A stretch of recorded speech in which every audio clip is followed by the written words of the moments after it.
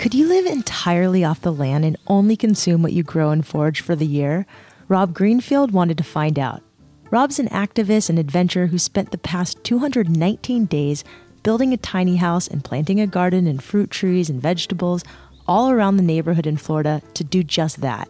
Now he's spending a whole year eating only the food he can grow and forage.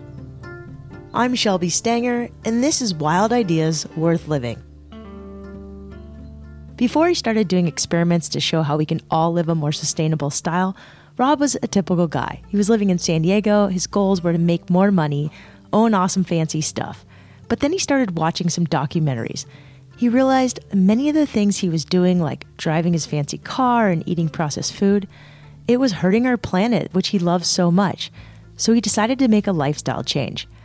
I met Rob a little after this change, and we've known each other now for about a decade. He's had a lot of wild ideas during that time. I actually wrote one of the first stories about him when he first biked across the country on a bamboo bike to raise awareness about sustainability by drinking only from natural sources and creating zero waste along the way. Since then, he's done that trek across the country on a bamboo bike over 3 times. He's built and lived in a few tiny houses, he's taken people around the country dumpster diving, and he's dove into more than 2,000 dumpsters across the country to raise awareness about food waste and to show we throw away perfect food. He's traveled to different countries with just the clothes on his back and zero money just to show that people are inherently good. And for one of my personal favorite projects, Rob lived like the average American and wore all the trash he created for a month in New York City to raise awareness about food waste. He's written a book, it's endorsed by Jerry of Ben & Jerry's Ice Cream, given multiple TED Talks, and he's a fascinating guy and an Eagle Scout who not only wants to make a positive impact on our planet and the lives we lead, but he's become a master at practicing what he preaches by doing grand experiments like the one he's doing now. I caught up with Rob on day 187 to talk about how it's going, how he feels, what he's learned, and how you can do a less extreme version of this grand experiment. It got me hungry to examine my own relationship with the food I consume and my impact on the planet. What day is it for growing your own food and eating only what you grow and forage for the year in Orlando? Today is day 187, so I just passed the halfway mark 5 days ago. Congratulations. How's it going? How's your weight? How do you feel? Yeah, I have my ups and I have my downs. Overall, I do feel really good physically. I started the year off at 153 pounds, and I'm between like 149 and 150 on any given day right now. So I've lost, say, 3, maybe 4 pounds max. And considering I switched from eating a fair bit of packaged, processed, and definitely some junk food down, over to 100% grown and foraged, I mean, you're going to lose a few pounds of excess weight. So I feel like I've basically maintained as good as I could hope. And I want to get into that. And I want to get into exactly what you eat, how you did it without money, because I think a lot of people assume right away that you bought land, which is expensive and unattainable for most people. One of the things that, I think I might have incorrectly assumed early on is I was like, this kid just must be from money. I used to see a lot of that in the Facebook and YouTube comments. I haven't seen much of it anymore. Maybe I've cleared it up a few times. I think you've cleared it up pretty well. Yeah, people would call me like a trust fund baby and things like that. And it just couldn't be more wrong. I mean, I grew up single mom, 4 kids, including myself, in a 2-bedroom house, a little duplex. And my mom made somewhere around $15,000 a year with, I think, one of the 3 dads paid child support. We did get help, though, the government assistance, and then my aunt and my grandpa helped a lot. So we were definitely poor, but we had what we needed. But, I worked hard. I got a paper route probably when I was in 6th grade. And I would collect cans, I would collect worms and try to sell them to the bait store. I started, pretty independently when I was in probably middle school. I don't think once I turned 18, and left the house, I've really had much in the way of financial support or anything in that regard. So about as far from trust fund. I mean, I've never had a trust fund or anything like that. No, but I think what I really appreciate in your videos, and it's not that like I think a lot of people assume that to have the lifestyle and be able to do the experiments you had some sort of cushion. And you do talk about some of the privilege you have as a white guy being able to do some of the experiments. And I've always been really appreciative of your just transparency on that. I think there was a time where you got, pulled over by some cops pretty early on in your experiment this year. And, you just explained to them like, hey, I'm not homeless. I do have some cushion. That is correct. So first of all, just being an American is a cushion because with an American passport, you can travel to many parts of the world that you can't if you don't have a U.S. passport. Traveling with no money through Central America, that as a white male with a U.S. passport is a whole different ballgame than, say, a Guatemalan woman trying to travel through Central America or South America. And then, run-ins with the police. Yeah, I do have the occasional run-ins with the police. My life in many ways is technically illegal. Dumpster diving, not illegal, but not so legal in most places. And, on one of my bike trips, I was biking through Iowa and I was in the dumpster. I was actually out of the dumpster eating the food in the parking lot and 2 police cars rolled up. And, they obviously had busted me. I'm sitting there eating the food from the dumpster in the parking lot. And we just get to talking and basically, I'm a pretty conversational guy. So we start talking about biking and things like that. After about a half hour of talking and everything, they said, basically they talked to the manager. The manager said he has to put the food back in the dumpster. So I say, well, can I keep these bananas? And they let me keep the bananas. And then I see that they're pretty lenient. And so I just start stuffing the food into my bag. And then a half hour later, I check Facebook and one of the police officers had already added me to Facebook. But I'm a white male and those things help a lot. There is definitely a lot of privilege there. If I was homeless, then those police officers most likely would have treated me a lot differently as as a pest, basically, that they don't want around. That's the reality. And also one other thing to mention along those lines, I was in Inglewood, Southside Chicago, and there were 2 guys. It was a 95% black community, and I was telling them about the situation with food waste, and they were just, jaws just dropped. They couldn't believe it. So 2 of them came out with me in the northern suburbs, which is more affluent, and they explained to me that if the police show up and they're in the dumpster at night, they worry about being shot. And that was a big wake-up call for me, realizing, oh yeah, I don't have to worry about being shot by the police. I have to maybe worry about a ticket. And so just, putting those pieces together, I didn't acknowledge that early on, but over the last years, I've definitely realized it more and more. So for people who are listening, they're like, what? He eats out of dumpsters? We dove really into this the first time we talked on the podcast. I think you should give us a little bit of background on the dumpster diving and maybe how this dumpster diving might have inspired some of what you're doing now. I mean, I wanted to raise awareness about food waste, and I was biking across the country, and I just started to look into dumpsters and just discovered that food was being wasted all across the country. And that's when I started to learn about it. And I just found that dumpster after dumpster after dumpster all across the United States was filled to the brim with perfectly good food. And I started doing experiments. On my second bike ride across the country, I biked from the Mississippi River in Wisconsin to New York City, 100% fueled on dumpster food, just to show the abundance. And ultimately, I proved to myself that 1, you can live solely off food from dumpsters, and 2, that it's perfectly good food. And so that's partly what led to this is now I wanted to see, can I live off of food that I grow and forage, not from the dumpster? Can I live independently of that wasteful system? And so with this project right now, there is no, foraging. Some people consider dumpster diving urban foraging, but for this project, no eating food from dumpsters, period. I think one of the things I was most curious about was Rob's inspiration for this grand experiment to uproot his life, move across the country, build a house, and start from scratch as far as growing his own food. Well, that's a huge undertaking. So why is he doing this now?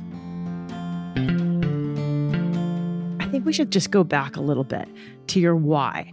So I saw this thing you posted on Instagram yesterday or 2 days ago, and you said one of the inspirations for doing this was a guy named Ron Finley, the gangster gardener of LA. And in this video, you show him, giving a TED talk, but also talking about how, in the middle of downtown LA, he figures out a way to grow food. Yeah, he was definitely one of my earliest inspirations. It was back in 2013, and a lot of people listening have probably seen his TED Talk. One of the things he's famous for saying is, growing your own food is like printing your own money. I love that.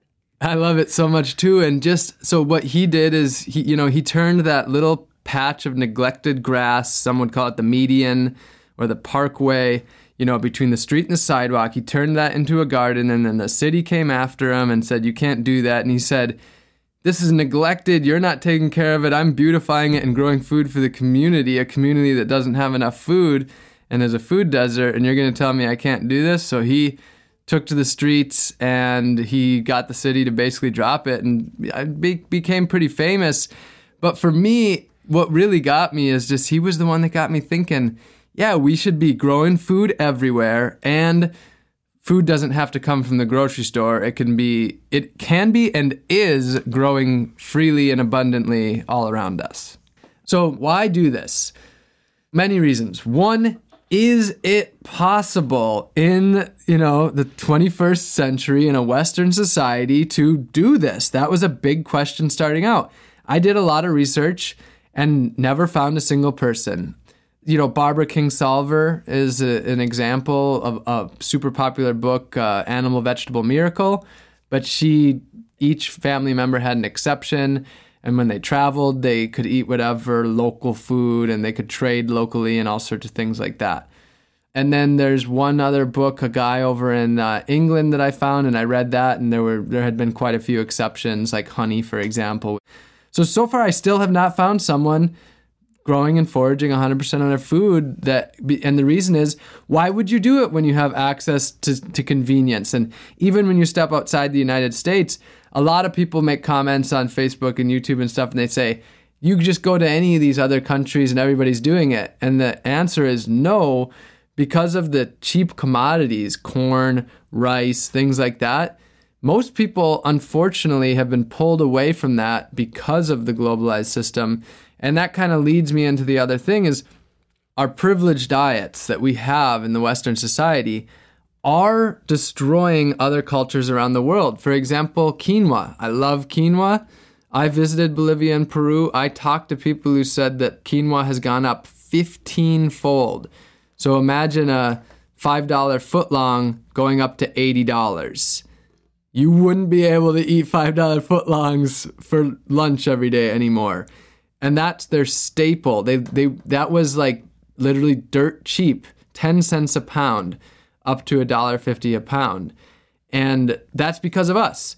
So our diets, our globalized diets, are taking those people that we do live in this delusional society where we think those people are living off the land still. But no, because of our global commodities, we've mostly pulled them from the ability to live off the land anymore, because of our industrialized, globalized food system. So that's a big part of it. I want to wake people up. So I do these sort of extreme things that really get the conversation going so we can go to those deeper places and say, actually, maybe the actions that you have aren't as innocent as you think. And there's a good chance that what we're doing is probably not as simple as we might think it is because of this, very advanced, complicated society that we've created.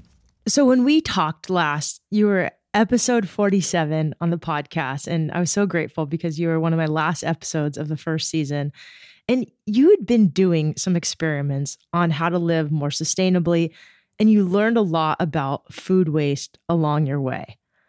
Do you want to share some stats about food waste? Sure. Yeah, that's definitely another reason I'm doing this, because our current food system is not without flaw. One of the big things is how much food is being wasted. So in the United States, about half of all the food produced is wasted, which is more than the budgets for America's national parks, every national park, the public libraries, the federal prisons, Veterans Healthcare, the FBI, and the FDA combined. So we're talking $165 billion is a lot of money. And that's how much food we're wasting per year. Enough food is produced to feed 2 entire American populations, 2 United States of Americas, while 1 in 7 Americans, or about 50 million Americans, are food insecure, which means they don't always know where their next meal is coming from. So we have an insane abundance of food, and a lot of people out there are not getting enough of it. So that's all a product of our current industrialized, globalized food system, and that's part of the inspiration behind getting away from that system and trying to help pave the way towards something else. Tell me a little bit more about this wild experiment that you're doing right now and how you set it up, specifically how you worked with a woman to build a tiny house and garden on her land. Yeah, you mentioned a lot of people would assume to grow and forage all your food, you're probably going to need land, which for many people is a pretty limiting factor because buying land can be pretty expensive. So my solution to that, because I have under $2,000 to my name right now, and all my material possessions are under $5,000 for sure. Like I have very little stuff, so definitely not buying land. What I do is I utilize wasted resources to a large extent. So millions of Americans have backyards that are just totally underutilized, some of them completely unutilized. And so when I decided I was going to do this project, I just put out a blog that said I was looking for someone to partner with that had an unused backyard that I could build my little tiny house in and live there for 2 years. And in exchange for me setting up my tiny house, I would transform their place. I'd turn their yard into a garden, help them to live sustainably. They could eat all the food they wanted from it. And I'd be there to help them build rainwater harvesting and composting and all those things. And so I had dozens of people who said, yeah, we want that. I mean, that's the reality. It's not scarce. And so it's a nice little exchange that we have going where we can benefit each other without a monetary exchange. So you have a 10 by 10 house you built fully out of reclaimed materials. And I'd love for you to tell us just a little bit about the house, the outdoor kitchen. And I think people are I know for me, I was just so curious, like, what do you do for the bathroom? What do you do for toilet paper? That's something you buy at the store, and you have some amazing solutions for this. Yes. So I'm sure a lot of people who listen to this podcast are into tiny houses, and a lot of tiny houses today, things have changed over the last, say, 10 years in the tiny house world.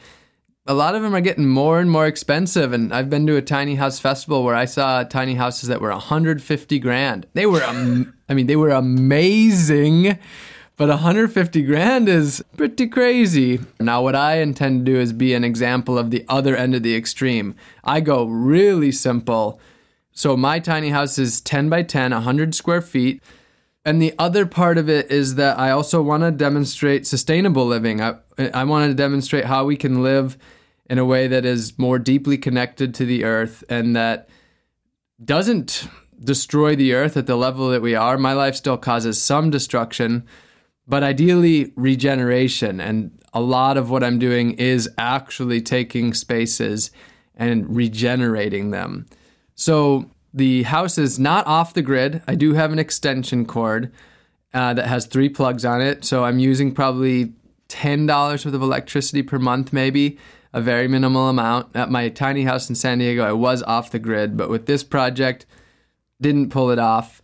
And so for water, all my water comes from harvesting rainwater off of my roof and Lisa's roof. And that's my drinking water, my showering water, all rainwater. And then all that water is cycled back into the ground here and used to grow plants. So my bananas, I have bananas growing next to my shower. That's gray water.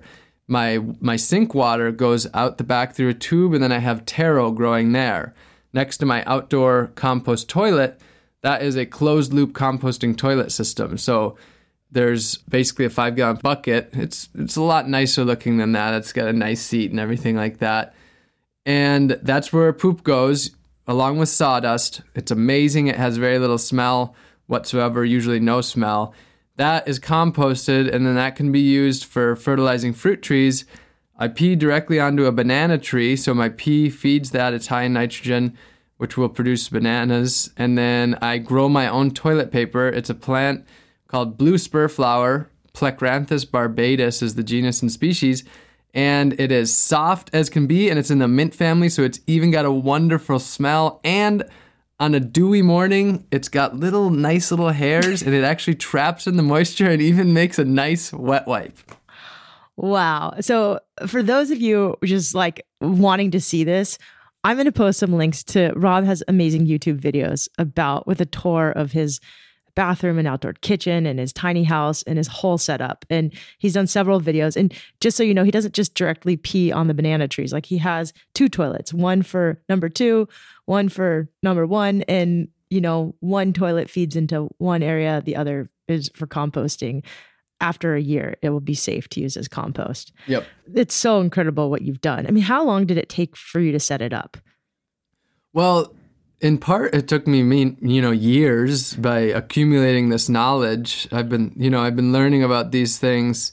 Because if you go back 7 years, I had never had a compost toilet. I had never done rainwater harvesting. All that stuff was somewhat mind-boggling to me because we live in this society where our poop goes into a little toilet and we hit a little lever and it's gone. So I had to relearn all of these systems. And then as far as establishing this, it's been a lot of work. And that is one of the challenges of what I do because I'm always moving on. So I'm only here in Orlando for 2 years. So I'm establishing this whole system. It's a lot of work. I'm building it all from scratch. And I'm over a year, I'm about a year and a half into living here, and I'm still creating things that I would have liked to have created a long time ago. But overall, really just 4 months, 5 months, and I had most everything done and created the homestead, and now it's sort of adding on. What's so remarkable is you did this without transportation. I mean, without a car. So you had a bike and a trailer. Yeah, so I have a trailer that can carry 300 pounds. And that bike trailer is amazing. I mean, I pick up shelves from Habitat for Humanity and all sorts of things like that. Now, I don't have a car, but I do I don't drive other people's cars, but I get other people who help me, or I pay them for, some labor with them going out with their car. So that's a big part of what I'm doing as well. We don't all need to have every resource. That's the idea of community.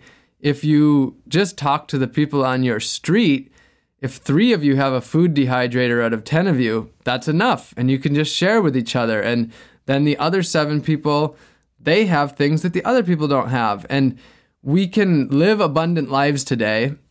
Probably, if you just look within your small neighborhood, everything you need is already there. And if we would work together, we wouldn't really need to buy things, and we could start to know our neighbors better, get much more connected, stop having to work so many hours because we wouldn't need so much stuff.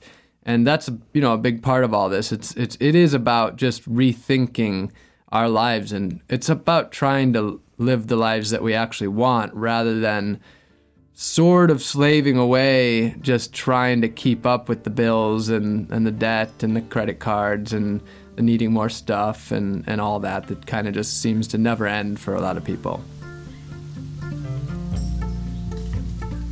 When we come back, hear what Rob actually eats, what he uses for medicine, and his tips for how you can grow your own food and make an impact in your community.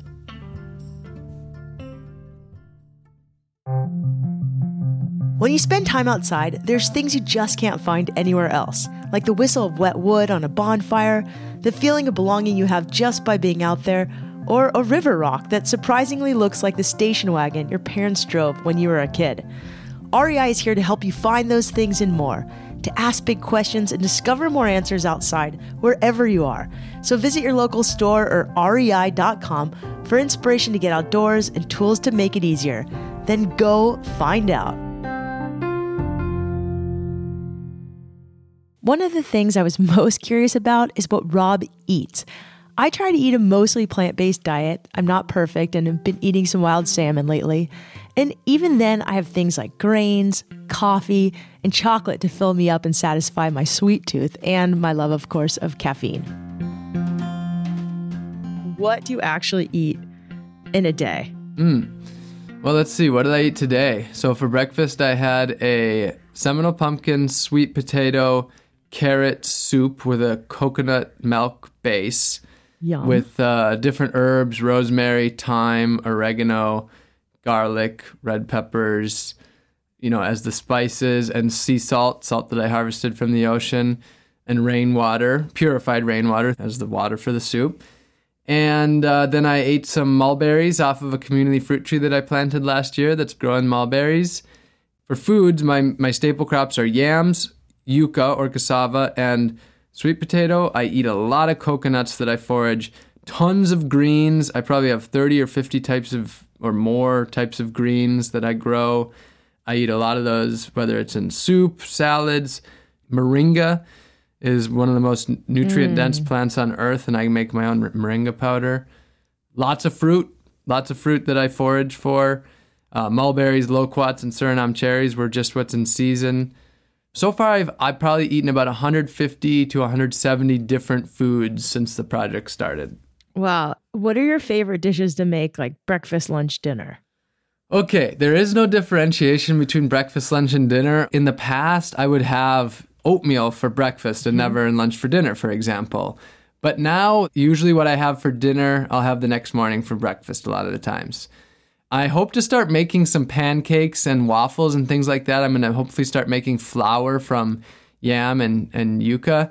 So I am hoping to start finally experimenting with some breakfast food type stuff, what Americans consider breakfast food. But my favorite meals are green papaya coconut curry with lemongrass and ginger and turmeric. Basically, like a curry you'd get at a Thai restaurant. And I've made some that were just outstanding. I mean, the first time I made it, I was yelling in the meal, like just, oh, this is so good. Wait, I want to dive into that because I think there must be just such a huge satisfaction from eating the food you grew and that your hands touched and spent so much time working on. It definitely changes the flavor, looking at that food, feeling that food, and knowing where each ingredient came from. And just, I'm getting a little wave of it right now. Some of the times when I taste something that I've really worked hard for, and it's the first time of the season that I taste it, it sometimes almost makes me cry. And I just don't remember buying food at the grocery store and it, almost making me cry or it's actually made me tear up sometimes. It really is. It's a whole different level of connection with food. And then also the other part is because I don't have unlimited tastes, the tastes that I do have can have some very strong associations. So, for example, the first loquat that I ate this year was at a tree, and as soon as I put it in my mouth, my memories just started flushing back to the last time that I was there, a year prior, and just the food made me feel that love that I was feeling at that tree a year ago. And so, yes, I mean, these things sound cliche, but it's the reality. When you're this much more connected to your food, it's a whole different experience in a way that you can't know it until you experience it. And I've definitely experienced a lot of that sort of cliche type of thing, but it's a reality, and it's a beautiful reality. I think it's so interesting. Some of this grows in your garden. Some of it's stuff you've planted. Some of it's stuff you forage. So for the stuff that you actually planted, what did you plant that you knew you had to plant because you really wanted it? So my basic game plan, I think a lot of people going into gardening, what they do is they walk down the grocery store aisles and they say, oh, this is what I love, so I'm going to plant this. That's what I would do, totally. That is exactly what I would recommend not doing. Okay. What I recommend doing is talking to locals and saying, what grows so well that you can't kill it? What grows so abundantly that you can't ever eat all of it? And then start with that. So start with the easy plants that grow really, really well and are hard to kill. And then that will boost your confidence. You'll feel, like a skilled gardener. You don't feel like you have a black thumb. And then, if you can successfully pull that off for a while, then start with some of those more challenging plants. So that's really what I did, is I just gathered the local knowledge and said, what just grows well here and super abundantly? Sweet potatoes is an example. In a small 10-foot by 15-foot area, just a small patch of a front yard, I grew about 300 or 400 pounds of sweet potatoes in that one little patch. There's 3 things I'd really miss going to the grocery store for: avocados, chocolate, kombucha, and I really like soft toilet paper, but you have a solution for that. It's pretty soft. So Okay. the chocolate and the kombucha, and coffee. I have a little problem. Yes, so I have solutions to all of those in one way or another. Okay, talk to me about it. So, all right, chocolate. Actually, that one I just have to get over. No chocolate here. I've heard maybe people produce some cacao beans down in South Florida, but I don't think it's on a large amount. So here, no chocolate. And surprisingly, though, I haven't missed it. It's been all right. I mean, having honey as that sweetness has been one thing. So chocolate, no solution there. Avocados, you mentioned. Summer's coming. Hopefully I can forage those this summer. But basically, that's something that I have missed and would love to have.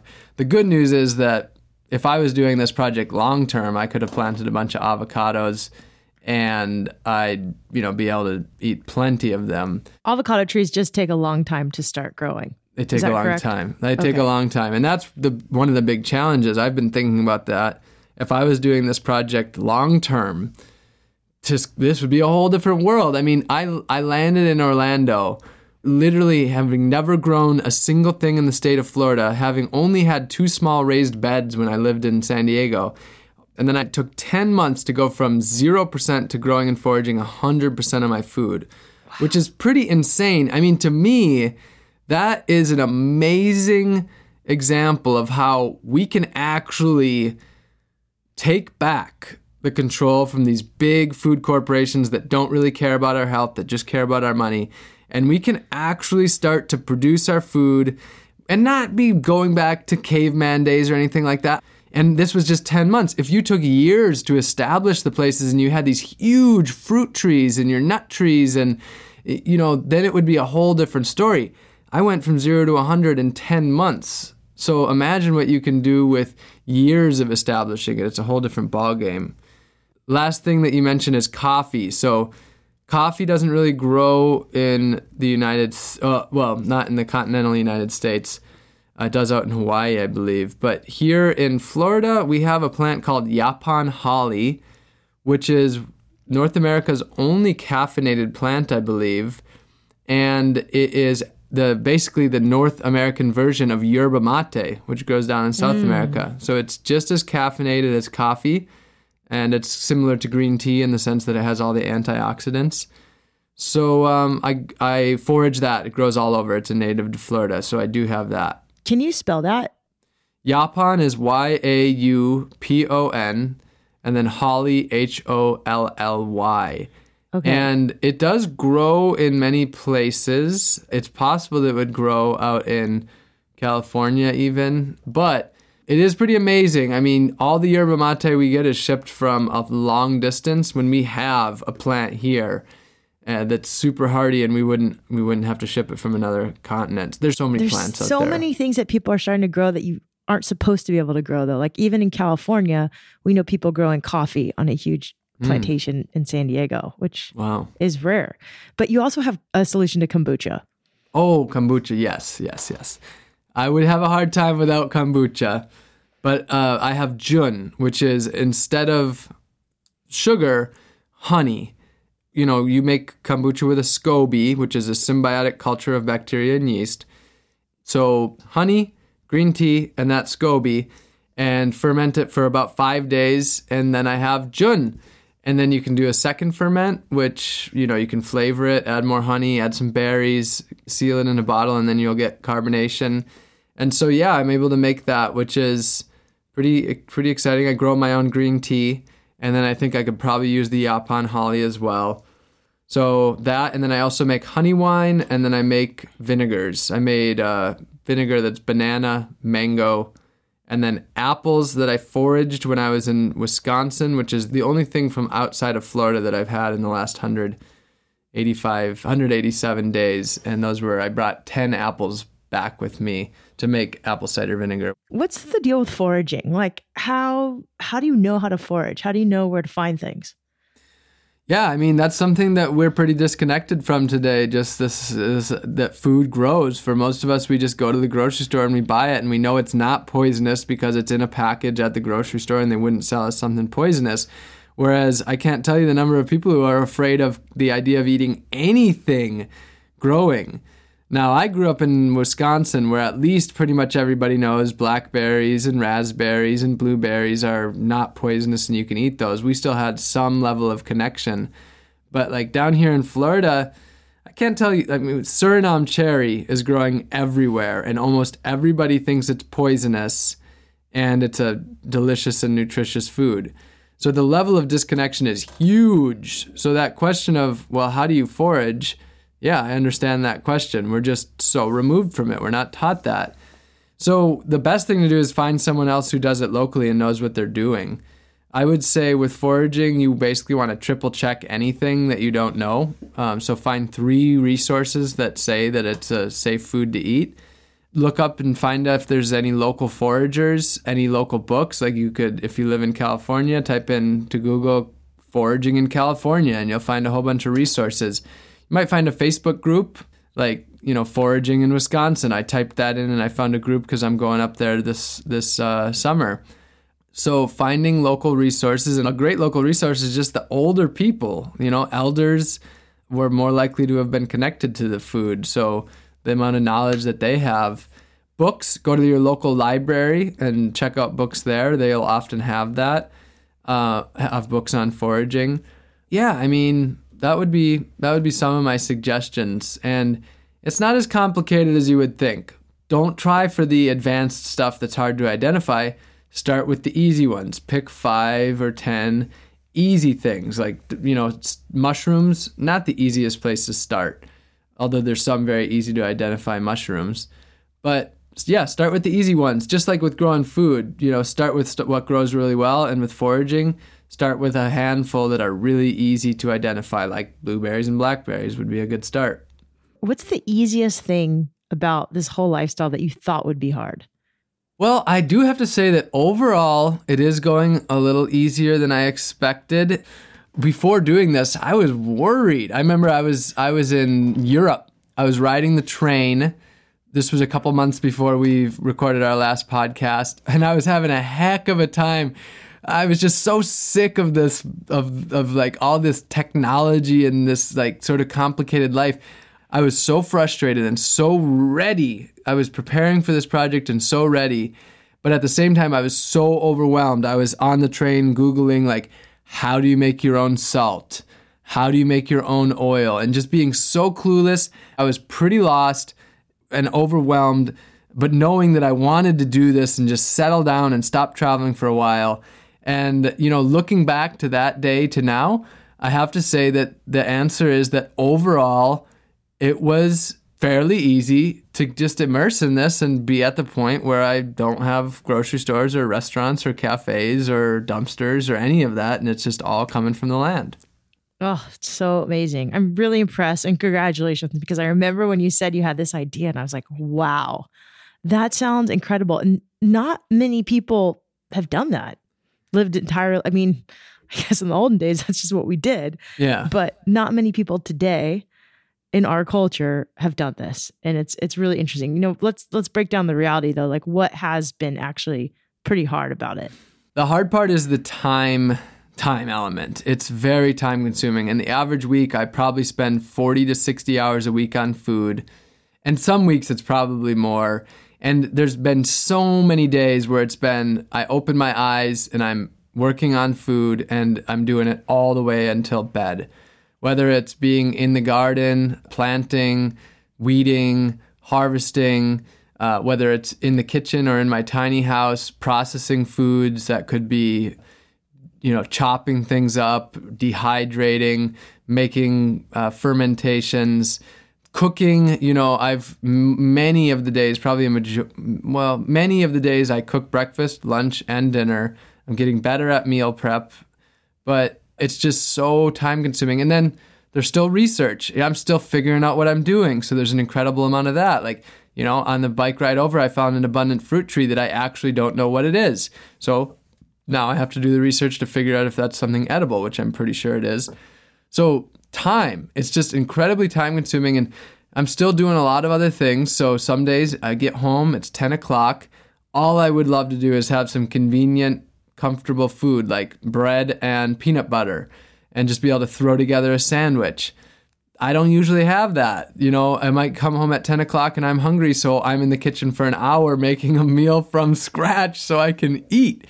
So that's really the most challenging part. I am happy to report that the spring season was a super busy one. Our spring is super abundant because we don't have the winter snow. And our summer is actually the sort of the time where most gardeners take off in the summer here. So I'm actually coming into the difficult time in many ways. So I'm happy to say that just as of this week, I've kind of gotten past that. But that's really the difficult part. And then somewhat of the isolation. A lot of times I'd like to be out doing things, but instead I've got 75 pounds of yucca or cassava to deal with. And it's like, if I don't do it, it's going to go bad. So isolation, and I haven't had nearly as much of a social life for the last couple of months because of this. What Rob is doing is really intense, but the reason he's doing it, it's something I really admire, and I'd like to adapt some of his philosophies and strategies and fit them into my own life. It can feel hard to make an impact when it comes to giant problems like food waste, but Rob has some great ideas for how you can start. I want to talk about what we can do to eat more sustainably, but how could people do a less intense version of what you're doing and still make an impact?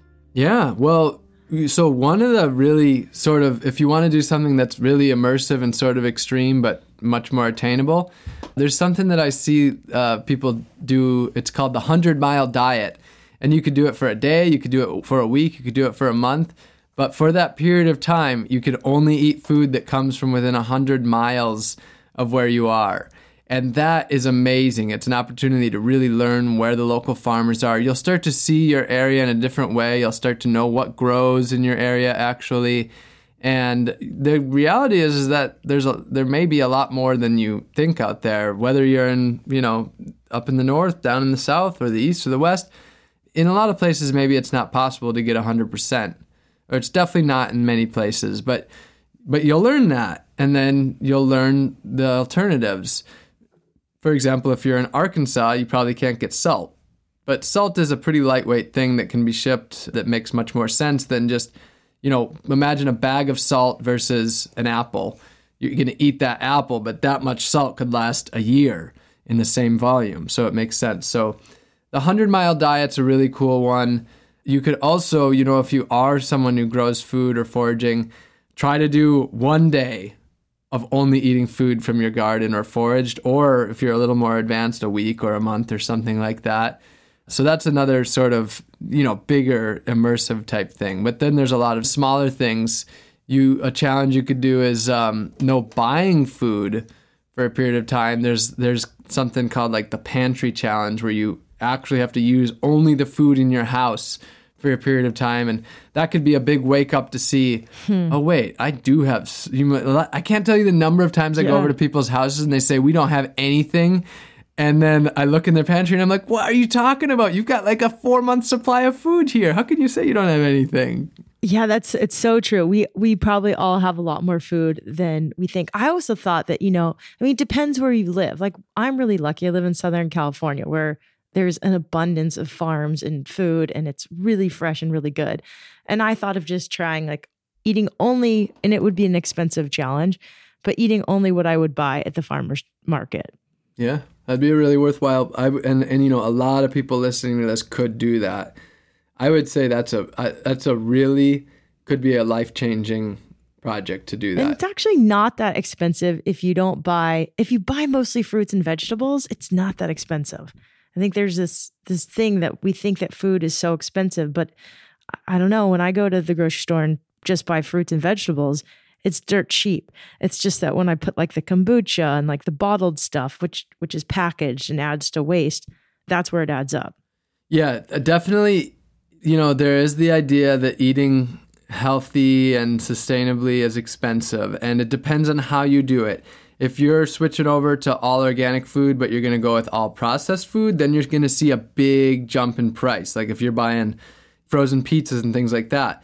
But the key is a mostly whole foods diet. And then it's not more expensive. If you're doing rice and oats and, lentils, beans, and if you can buy your food in bulk, like at a food co-op, or many grocery stores have a bulk food section where you can fill up your food, you can actually eat much healthier, more sustainably, and it can be a lot less expensive.